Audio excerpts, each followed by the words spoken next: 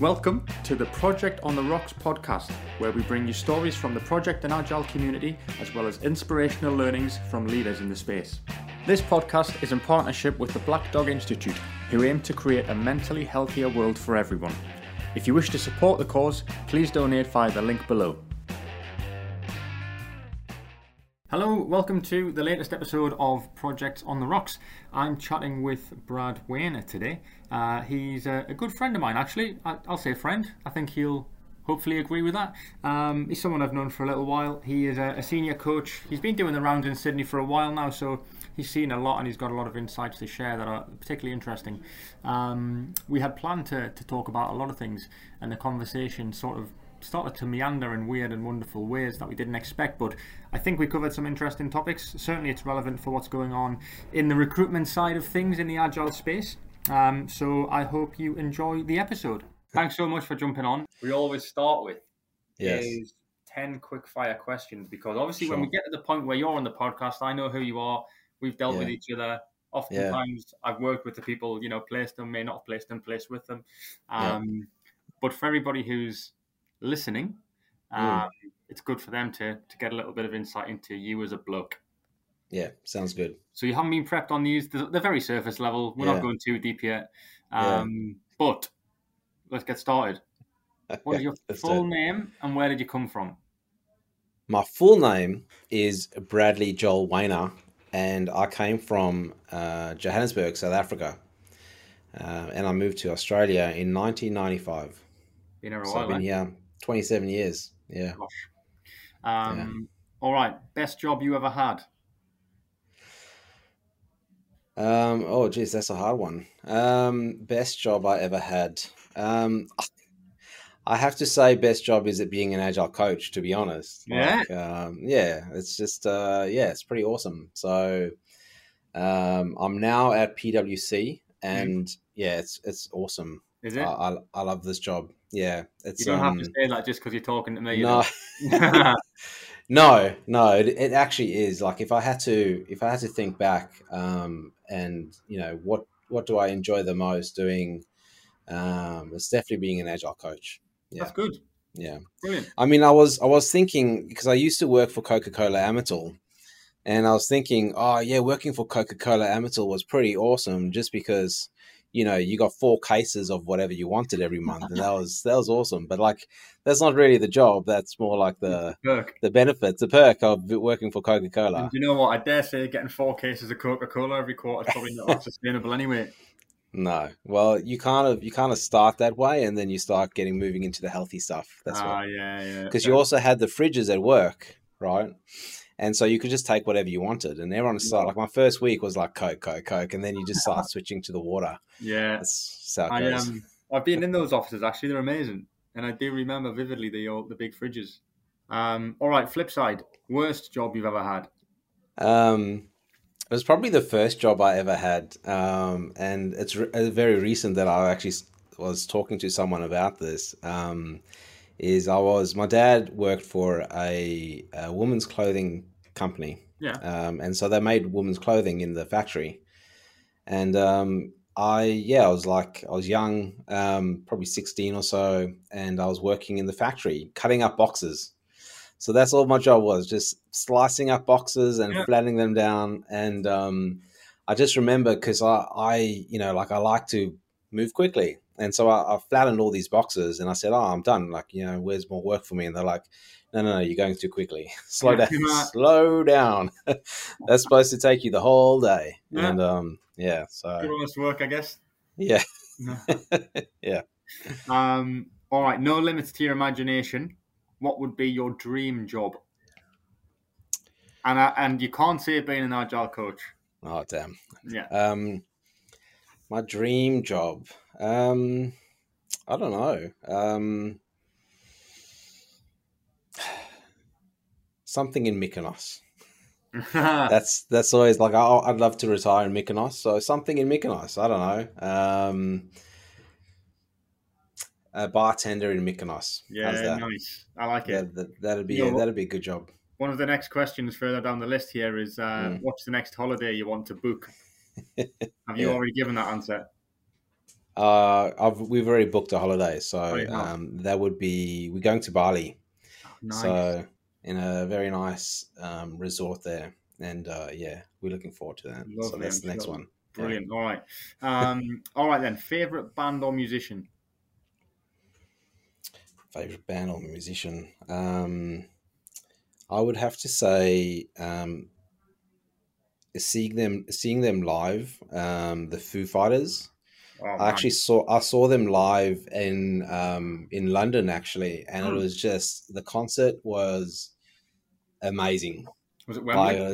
no, it was I think it was the O Stadium or something like that, O2 Stadium, Oh yeah, yeah, and yeah. they just blew me away. They were just so good, Apparently they're so good. amazing. I've Yeah, never seen them, but never oh will see them in that iteration. I guess yeah, they've yeah, cancelled everything, haven't they? Sad. yeah.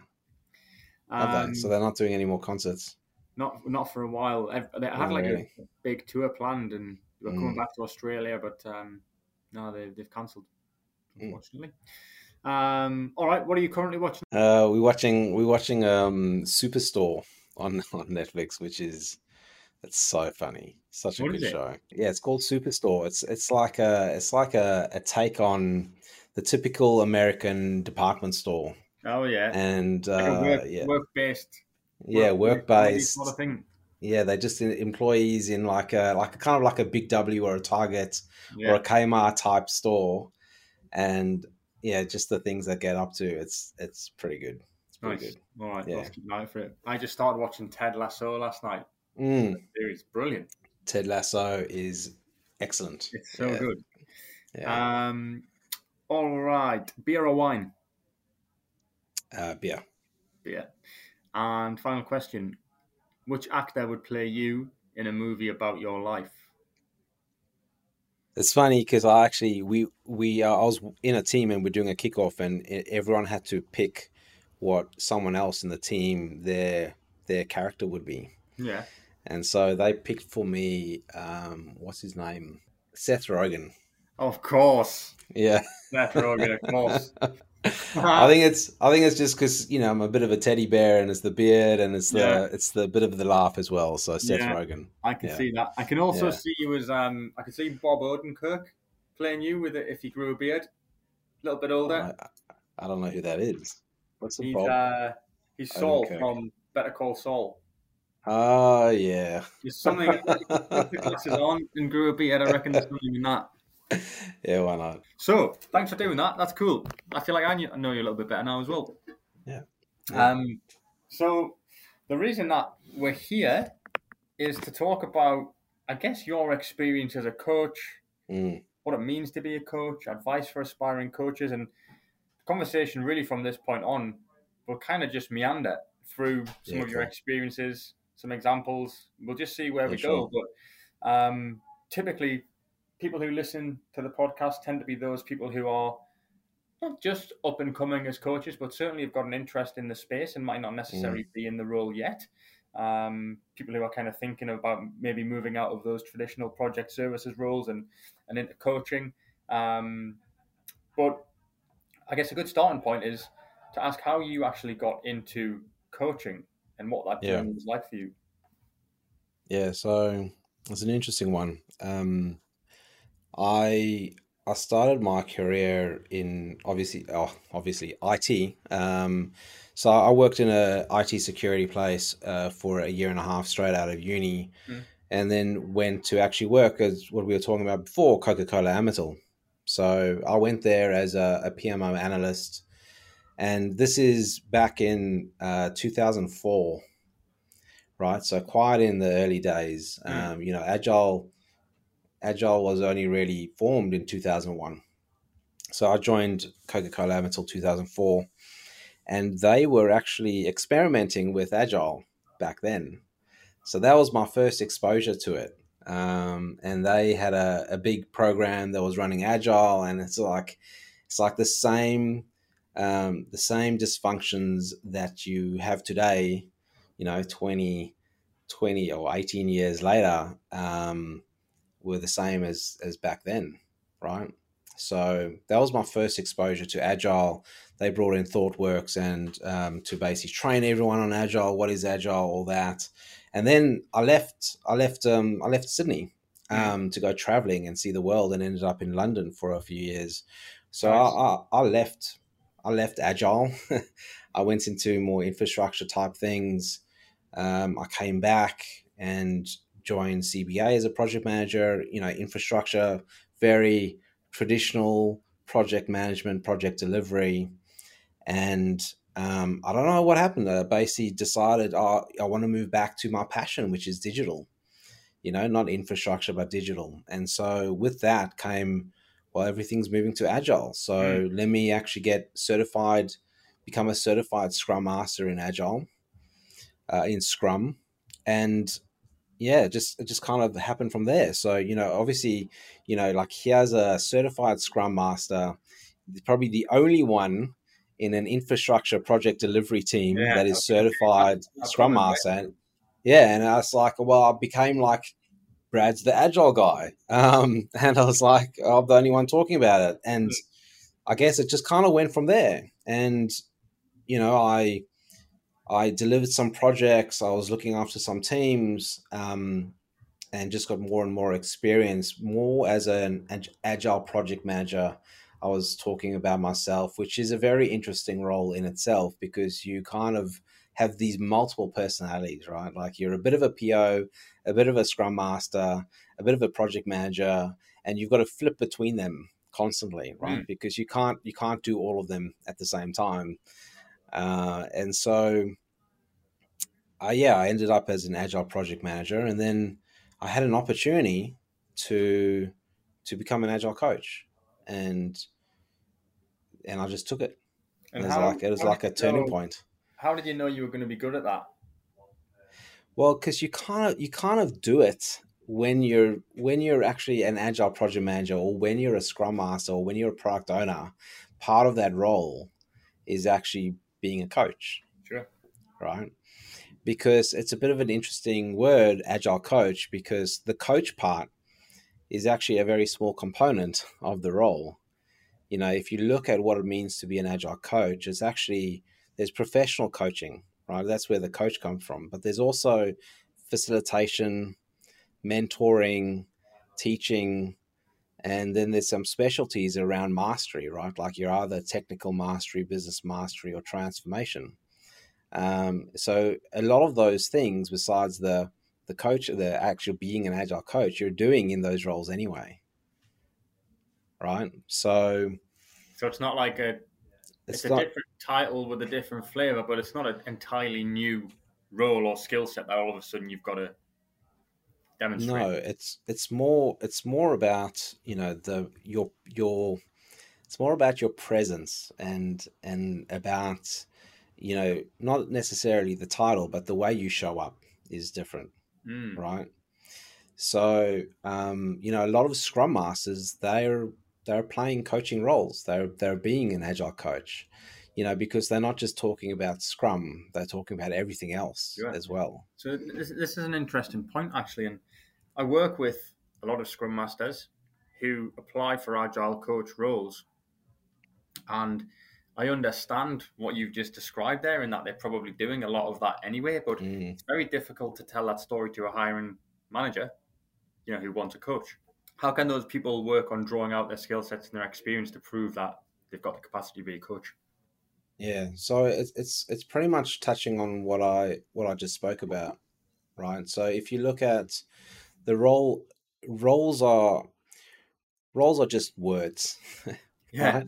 That's all they are at the end yeah, of the day. And so if you looked at what is a project manager at the end of the day, right? Like they've got a set of capabilities that enable them to manage projects. mm, That's all it is. mm, Same thing with a scrum master, same thing with an agile coach. So I would be looking at what are the capabilities that an agile coach needs, and showing that you can actually do those things, right? And not all coaches are created equal, as in where you play as a coach also matters, right? right. So you could be a team coach, or you could be a program or portfolio coach, or you could be an enterprise coach, right? So where you play in the organization in terms of the levels or the we call them flight levels, like where you play on those levels of business will depend on whether you can actually go into that role. So a lot of scrum masters, their first stepping stone into being an agile coach is actually a team coach role, Which is kind right? of, it's very Which is similar to a Scrum Master role anyway, right? it is. So, but what I would expect to see from a scrum master is that not that you've just worked with say one squad or one team, that you're able to work with many teams, Mm. right? And that only comes about through experience and actually doing the role. So if you don't have experience and you haven't been playing the role, then no, you're not going to be able to be a coach. You're Yes. not going to be able to look after multiple squads. You're not going to be able to coach and mentor other scrum masters because you actually haven't done it. They need to be able, you need to be able to talk to them and identify the areas that they need to uplift their capabilities, Yeah, right? that makes sense. So really, it's easier then for somebody who's progressing and wants to move into that kind of coaching world. If you're a scrum master, you're better off almost staying where you are and getting the opportunity to work with multiple squads or teams before you try and make that transition, because the narrative makes more sense then. Is that fair? Yeah, that's fair. And I would also be asking the questions like why do you want to become an agile coach? What is the thing that's driving you to do that?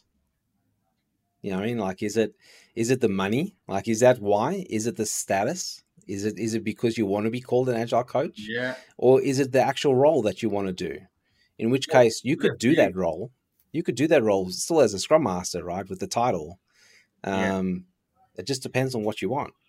What was it for you that made you get into coaching? It's an interesting one because a lot of project managers. So when teams go, this is a bit of a roundabout way of saying when there's project managers and everyone's moving to agile. A lot of the time they'll say, well, you need to make a choice. You as a project manager, you either become a product owner or you become a scrum master. And depending on you as a person, it's quite obvious where most project managers would want to end up, right? Depending on their personality and Mm. how they are. They're either going to go, well, I care about people, I care about, the team. And so I'm going to become a scrum master because that's what the scrum masters, sort of the way they stance themselves is looking at the team and how they can improve Yes. versus, well, no, I actually just care about delivering value and I care about talking to all the senior stakeholders. And it's like, well, they move to product owners, Yeah. right? And so for me, I'm driven more by status, and so for me, it's also like the agile coaching thing just appeals to me more so than anything else. And I guess I'm also in terms of my career, I'm I'm moving away from team level coaching, and I'm an enterprise coach, so I Yeah. prefer operating at the portfolio and strategy levels, working with senior leaders than I do down at the team level, which is still something I do, but it's not my preferred place to be, That if that makes makes sense. sense. And is that, in your eyes and in your experience, is kind of team level to program level to enterprise level, is that a hierarchy in terms of seniority or style or both? It's both. It's both. I think it's both. And there's some people who they don't want to be playing at that level. That Mm. like there's you need to be a certain type of person to be playing at the enterprise level, Yeah. right? Like You're engaged there's with a different kind of stakeholder. yeah, you engaging with senior people who've been doing this for decades, right? Like they kind of a lot of them are stuck in their ways, and you need to be able to show up in a certain way, which isn't necessarily like there's politics at play when you get to those sorts of Right. levels. There's Yeah. politics, so you need to be able to play that game at that level, and not everyone wants to do that, and that's just how it is. Yeah. Okay. So you Um, need a little bit more kind of experience about you, a few more battle scars perhaps to be able to manage those stakeholders and those scenarios. yeah, so you'd sort of be thinking about it's the same sort of structure as a project manager or project management, right? Mm. You sort of start off as a junior project manager or an associate project manager, and you're playing with small projects, right? You're playing with say a team like a scrum master, and then eventually you grow into a project manager, senior project manager. You get more complex projects, more things that touch multiple areas of the business. Then you get into program management and then portfolio management. And some people don't want to become portfolio managers, and that's okay, Yeah, right? yeah, that makes sense. So it's very similar. That makes sense. Something that we're coming up against a lot again, and this is something that in many ways has been absolutely done to death in terms of discussion and ideas, but it's something that's swinging sort of back around now. And what I'm getting at is kind of hybrid working models, remote working, that sort of thing. And for some reason, over the last sort of few weeks, couple of months, it just seems to be a conversation that's bubbling to the surface again. And I think it's because there's that, I don't know, we're kind of through COVID now, and so people should be coming back, but do they want to? And people have moved, and they've moved away from the train stations, and they're in the regional areas, and all of a sudden there's pressure on organisations. Yeah. All of this stuff's kind of happening. There's a new narrative that seems to be forming around that, but I feel like one of the roles that has had to change the most, and that is maybe the most affected by this, is the role of a coach. Because what you're doing is very much people-centric, and you're all of a sudden in situations where you aren't in the same room as the people that you're coaching anymore. So how have you had to adapt style and tactics to still be effective, but to be able to do that, remotely over a VC or phone call or whatever it may be? I think it's an interesting one, because I think some people have struggled with it and some people have thrived with it, right? Yeah. So, for example, a lot of introverts have actually thrived in this way of working. And so for myself, I'm an introvert, and You're an introvert. I'm an introvert, which is really bizarre, right? And like I I guess I find it so much. The first the first training session I did, when we first went into lockdown, there was about 30 people on a call, and I was so nervous. I was like sweating and all that sort of stuff, and I was just like, oh my god, there's like 30 people on this call, and like I was just I could feel it, like my heart was pounding, and it was just so bizarre. But now it's like 30 is nothing. Yeah, You know what I mean? Like I've gone through this, and for an introvert, it's like, oh, there's 150 people on the call. No worries. I like you don't even see the 150 people on the call. Right, yeah. Right? Like you've done this again, and it's like you're basically in like your own little room, and who cares who's there? And so I think some people have thrived in that situation, right? Yeah, so I think when it comes to, I'm going to train 300 people, I need to run a workshop or do a big room planning or a PI planning or anything like that, it's a lot easier, because it's just a smaller world. Yeah, Living at home, right? I take that. That's a really good point. Do you think then that the audience, those people in attendance, are getting the same value from that session that you're holding online as they would if you were in a room together? It's I think so. Yes. What you don't get, and even becomes even more important, and it's interesting as an introvert talking about this, is that you need to inject so much energy into those calls. Yeah. Right. Like you need to find a way to make it as engaging as possible for the people on those calls. You need to work a lot harder, because when you're in person, like you can feel the energy in the room. Exactly. Right? Yeah, like it's just, the conversation. Yeah, exactly. The conversations, like are just so much more energetic. And so you have to work a lot harder. The facilitators have to work harder to keep the energy up. Yeah. And you need a lot of tools in your toolkit to, like, oh, the energy's waning. What are we going to do? Okay, well, I need to bring out this energizer. I need to, like basically, do mindfulness or whatever it is to try and bring the energy up again. Yeah. Which is very different. About that, I saw one of your posts a couple of weeks ago, maybe last week, I can't remember now, about you having ran a sort of 5-minute mindfulness session at the start of one of your sessions. So what was the thinking behind that? And And how did it go? We're creating these advocate groups, Mm. right? And so we got about 10 people, and I've got an hour with them a week. And I'm very mindful that a lot of people, they either run late, right? Like, I'm so sorry, I'm 5 minutes late, the last one ran over. There's um, a lot of anxiety and stress, and like going from meeting to meeting. And so how do we create a bit of space for people to have an opportunity to just kind of just sit down and have a break, or have a comfort break, or go for a walk, or get a cup of coffee or Yeah, something, yeah, right? So I thought to myself, well, okay, some people are into mindfulness, some people aren't, and that's okay. So let me give you 5 minutes. We're not going to start on the hour. We're going to start at 5 minutes past. I will play 5 minutes of yoga, or 5 minutes of mindfulness, or something, just to kind of reset and recenter. And so we can show up to the session in the right mind space, right? such a The good right idea. frame of mind.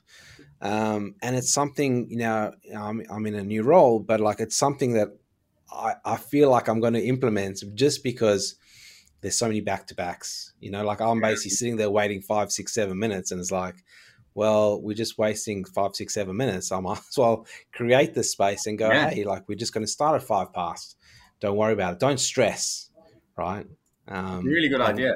We yeah. um we talk a lot about that sort of stuff at Precision, and we talked about it a lot more during the lockdowns because I feel like, generally speaking, well-being was kind of at the front of everybody's minds. We were all in this weird thing together, and Mm, it's not something we've dropped the ball on, but it's definitely something that doesn't seem as important as it used to.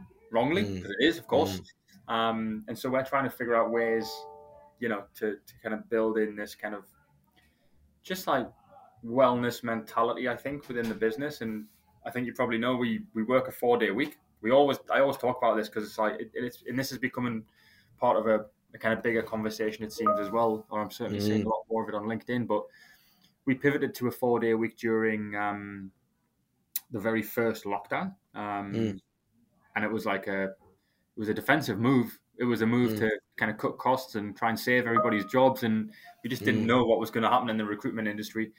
mm, And what the business observed was that everyone's well-being increased, productivity increased, like application, the quality of the placements that we were making, the value, everything just seemed to get better. And so yeah. when the time came to kind of come out of lockdown, we increased salaries back up to a 5 day, so full salary, but maintained the 4 day working week, with Friday being like, we describe it as a flexible Friday, or like a buffer day, whereby, Mm, if you've got urgent requirements, you've got clients banging on the door, which at the moment we have always got that. yeah. You work it and you do what you need to do to deliver to your candidates and your clients. But in theory, if you need Yeah. that time for your family and whatever it might be, like, it's yours to take. And it's Yeah. awesome. It's so Yeah. cool. No, that's I think I think more and more organizations are going to start moving to that. I mean, a lot of the people that I work with, they work part-time, you know. Really, right. Some of them work 3 days, some week work, 3.5. My boss works 4. Yeah, And I'll never go back to 5. And I just yeah, can't. I wouldn't. And yeah, my wife works yeah, 4 as well, and that's yeah. perfect because the little That's one's awesome. in daycare 3 days. She looks after him one day. I look Yeah. after him on Friday and do a bit of work. And I was reading an article recently, actually, and they were talking about that, right? Going like, well, is everyone going to be moving to 4 days? And their suggestion was, well, more than likely we'll move to a 4+1, as in you work 4 days, and then the one day is actually for learning, oh which yeah, would that's a great which idea. would be pretty cool, actually, because Yeah, I find that I'm having to carve out time in my day to actually watch some videos, read some books, those sorts of things. Just because with a family, right? Like, you don't really have an opportunity at the end of the day when you're looking you after don't. kids, and um, Not when you've otherwise you're got just any like always on. useful energy as well, right? Yeah, yeah. Um, it's funny. There's a lot of kind of creative things happen in the world of work, and perhaps we're slightly off topic here, but I did see something yesterday that I thought was awesome, Mm, which was I think they were a recruitment firm, or a consultancy or something, and last year they implemented unlimited annual leave, and trialed that for a year, and they had basically said that it didn't work, and it didn't work because people felt weird about asking for too much annual leave, and the top performers in the business, they only took 21 days, and so everybody else at a less senior level didn't feel as though they were able to take more than what the top performers were taking, and there was this like weird energy about the whole thing, and it was meant to have a really positive impact, and it didn't. It caused stress and anxiety around the use of annual leave, and so they decided to say, instead of unlimited annual leave, and they went pretty big. I think they went to 32 days of annual leave for everybody, and that was yours to use, and you're encouraged to use it, and that evidently seemed to solve that problem where people, they didn't know what they could and do. And I thought that was pretty cool. Yeah, like I think the more annual leave. I know in the UK they like a lot of places like they default to 25 days of leave a Really? year. Yeah, in the UK. And then usually with each year of service, they increase by another day. So you could end up getting like 35 days of annual leave a year, depending on Game the. changer. Yeah, that's amazing, Yeah. right? Like you don't even have to buy that leave. Like that's just given to you. And Yeah. that's awesome. Yeah, it's so good. I was actually interviewing with one SaaS organization, and they basically had a 9-day fortnight, which is also pretty cool. Yeah. Like that's because at least that's not it's not 4 days a week, but like it's still pretty good. Like every second Friday you get to do Awesome. Yeah. just take off. Yeah. Yeah. The whole world is like of work is changing. We're living in an exciting time, I think, and God knows where we'll be in 5-10 years, but there's definitely progress being made on all fronts. Yeah. I guess that all comes back to me, to that well-being piece, and it's cool that you were sort of thinking about, okay, there's these grander things that are going on outside of looking at what the working week should be, but the things that you can build into your day as well, isn't it, around well-being that ultimately affect productivity as well. That's cool.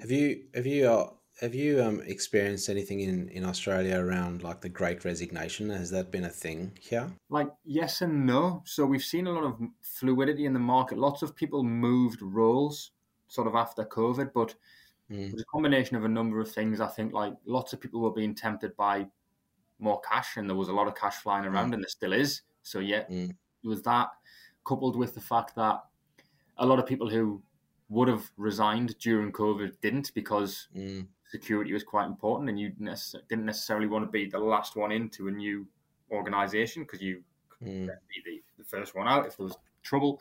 So a lot of people had like pent up resignations that should have happened and didn't, and then as soon as COVID sort of quietened down, everyone just went like now's the time.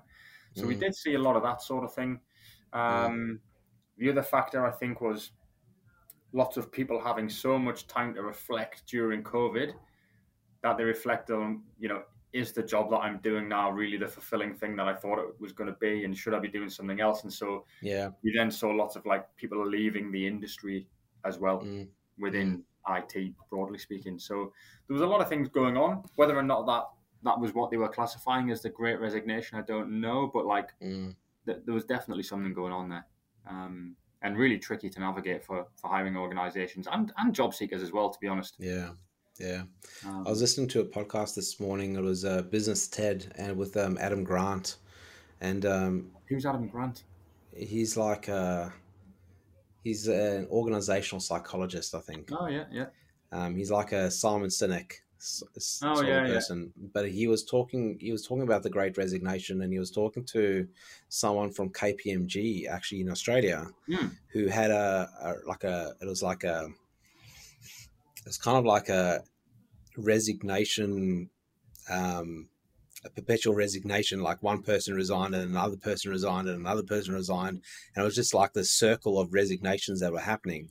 And it's like kind of like why is this happening? And she decided to have instead of like an exit interview, actually have stay interviews. Oh yeah, she was having some stay interviews with people, which sounds pretty awesome. Like just to get some insights around Yeah. what's going on in people's heads. But the one thing which sounded really interesting was that some organizations would actually offer like a year's, like if someone resigned, they'd hold their position for like a year, just so if things didn't work out, they could actually come back No way. with no issues. And yeah, there was one example of someone who basically left, and then a week later they decided, no, I'd like to come back, and they were open arms and welcomed them back. That's really uh, cool. which is pretty cool It because is cool, like yeah. a lot of the times, like you think, oh, the grass is greener, or I'd like to do something, or I'd like to try a side hustle, or this, do a startup or something, and it's like, oh, that doesn't actually work So out. good. So And like times like these as well, where there is a load of money floating around in the market, and like mm, candidates' expectations are so high, and they can go out and get, extortionate money, mm, rightly or wrongly. mm, But like, of course it's tempting. You could be sat in a role for 2, 3 years, and someone's offering you mm, 50, 60 grand more. Like, yeah, that's going to turn most people's heads, and yeah, it doesn't always necessarily mean it's the right decision either, right? Just because it's more money. So the thought of being able to go back to your old employer, I think, is pretty awesome. yeah, You'll have got some wins from that, right? Because those people are going to leave either way. But to know that they can yeah. come back, that's cool. No, and that's it's interesting. When I was working for us too, a digital agency, global Yeah. digital agency, they they invited one of their I don't know, ex-employees. He wrote a book called Endings, Mm. and it was all about the fact that we do this great work about actually attracting customers and attracting employees, but we do a really rubbish job of ending. Like if you've subscribed to, say, I don't know, Telstra, and you decide, oh, I'm going to try out Optus. Like, you want that experience of ending your relationship with an organization to be the best possible. Like that Yeah. and often it's not. Often it's like, oh, I can't even cancel my membership, my gym membership. They make it so difficult. Oh, you got to come in, you got to have a conversation with someone. And it's like, there's no focus on actually ending the relationship, That's right? true. And so it's the same with organizations. It's like you should, as much as you want to attract talent, you got to make sure that the people leaving you make that as good an ending as possible, right? I And absolutely agree. because you want people to speak well of you, but also, if they want to come back, if you basically had a bad ending, they're unlikely to come back, right? 100%. So our industry, the recruitment industry, has got just the worst like reputation and name for people leaving and having a bad Mm, experience. It's just terrible. I've seen so many bad endings, mm, and that didn't have to be. And these are people who have done fantastic things for an organization, who may have worked there for 5 or 10 years and have yeah, contributed to the growth and all these wonderful things. And then because they're leaving and they're going to a competitor, they're villainized and they're marched out of offices, and it's just crazy. And it is starting to change, and I think we are starting to build organizations in the recruitment sector that are more open, mm, and you can have conversations with your manager about your life plans, and it's understood that you might not necessarily want to be here for the rest of your life, and so for the mm, time that you are, how can it be mutual beneficial and all these things. But it's so strange, man. And the other part of this is that there's the employee experience and the ending of that time. In the recruitment world, there's also the candidate experience. This is something I always bang on about, and I've probably banged on mm, about it in previous episodes of this podcast as well. But the experience that a candidate goes through interviewing for a company. mm, Let's say there's in a normal world, 3 people interviewing. One person gets the job. There's still 2 other people who have formed an opinion, right? And mm, their opinion is valid, and they will give their colleagues and their peers that opinion of that organization based yeah, purely on the interview. yeah, So yeah, that's so important to get right, because your reputations can spread. And yeah, I've in the past represented organisations where I've told a candidate who it is, and they're like, "No, I won't work there." And I ask them why, and they say, "Oh, Johnny had a such and such experience, and it's just an interview." mm, mm, You know, um, mm. an I've organisation can get it wrong. I've had that experience myself quite a few times. I interviewed for a large airline, and recently I interviewed with a large insurer, Mm. and I took the time to apply for these jobs. I spoke to the Yeah, it's internal recruiters. I had an actual interview, laborious. and never heard back from them. It's I was terrible. like, It's what? the worst. That's ridiculous. Like, not even a peep, not even a thank you for your time, sorry, or like anything, like It's so bad. just ghosted. Yeah, and I wonder where that breaks down. I wonder if that's the hiring manager not getting back to their internal talent. Yeah, And yeah, I mean, talent acquisition consultants, like, God, their job is hard, man. Like, mm, they'll be working 30 in these big organizations, right? They'll be working mm, 30 and 40 roles at a time. And, mm, they do it, but they're so stretched. And that's yeah, sometimes where this kind of breakdown in communication happens. yeah, Um, but yeah, yeah. that That's experience hard. is important, man. Oh, 100%. Um, we got way out of the agile thing there and just started talking about the marketing. But that's good. Yes, yes, we did. Yeah, I did say it was going to be a meandering conversation, but it's good because again, right? I mean, my world is helping people to find jobs, and I Yeah, see and hear a lot of things. But it's good to hear, experiences from someone who's recently just secured a new role. And mm, yeah, it's mad that reputable organisations. We're sitting here saying big insurer, big airline. There's only 4 or 5 companies that there can really be, and you wouldn't expect it from them, right? You'd no. expect that experience to be slick, and it should be. This is It's some of the worst, and I've interviewed in lots of places, and some of the worst are the big ones. yeah. For some reason, This you is just think they'd not a have it down, right? yeah. This just isn't the market where you want to alienate an already very limited talent pool. Yeah, 100%, 100%. Um, so I'm conscious of time a little bit. Final question, and this is Mm. just taking you back to your coaching experience.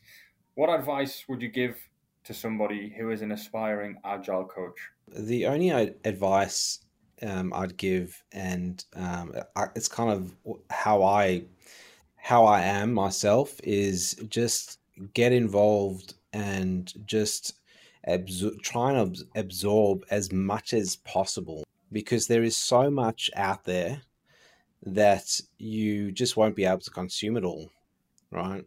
And it's not just about agile, it's about everything else, because agile at the end of the day is not about scrum, right? Like everyone kind of thinks, oh, agile is about, okay, I've got to learn how to do stand-ups and visual management boards and retros and all that. And it's like, no, because agile is pretty much everything, right? Like it touches everything. Mm, If you think about, like in summary, agile is about people over process. And so if you put people, it's all about people, right? And there's just so much to know about people. Like how do I influence? How do I negotiate? How do I ensure that people are motivated and have a good well-being? And it's just, it touches everything in an organization. And then, like how does work flow? Like the whole systems thinking sort of point of view, it touches everything. So my recommendation is read as much as possible, get involved in agile communities as much as possible, talk to agile coaches and scrum masters and others in the industry as much as possible, and just get involved. By getting involved, like you actually you get offered opportunities, right? It's like, hey, I've been talking to Bob, and he's really keen. He's a scrum master, and he knows so much about this. Hey, when I've got an agile coaching gig and I'm looking for someone who's up and coming, and I know them, well, guess what? I'm going to be calling Bob to yeah, yeah. come and actually work with me, right? Because I know I'd Well, rather employ you'd someone I call me, know. right? You'd call me to get Bob, and then I'd get Bob for you, and we'd do it that way, right? Surely. Yeah, of course, of Yeah. course, of course, of course. But it's all about those networks, right?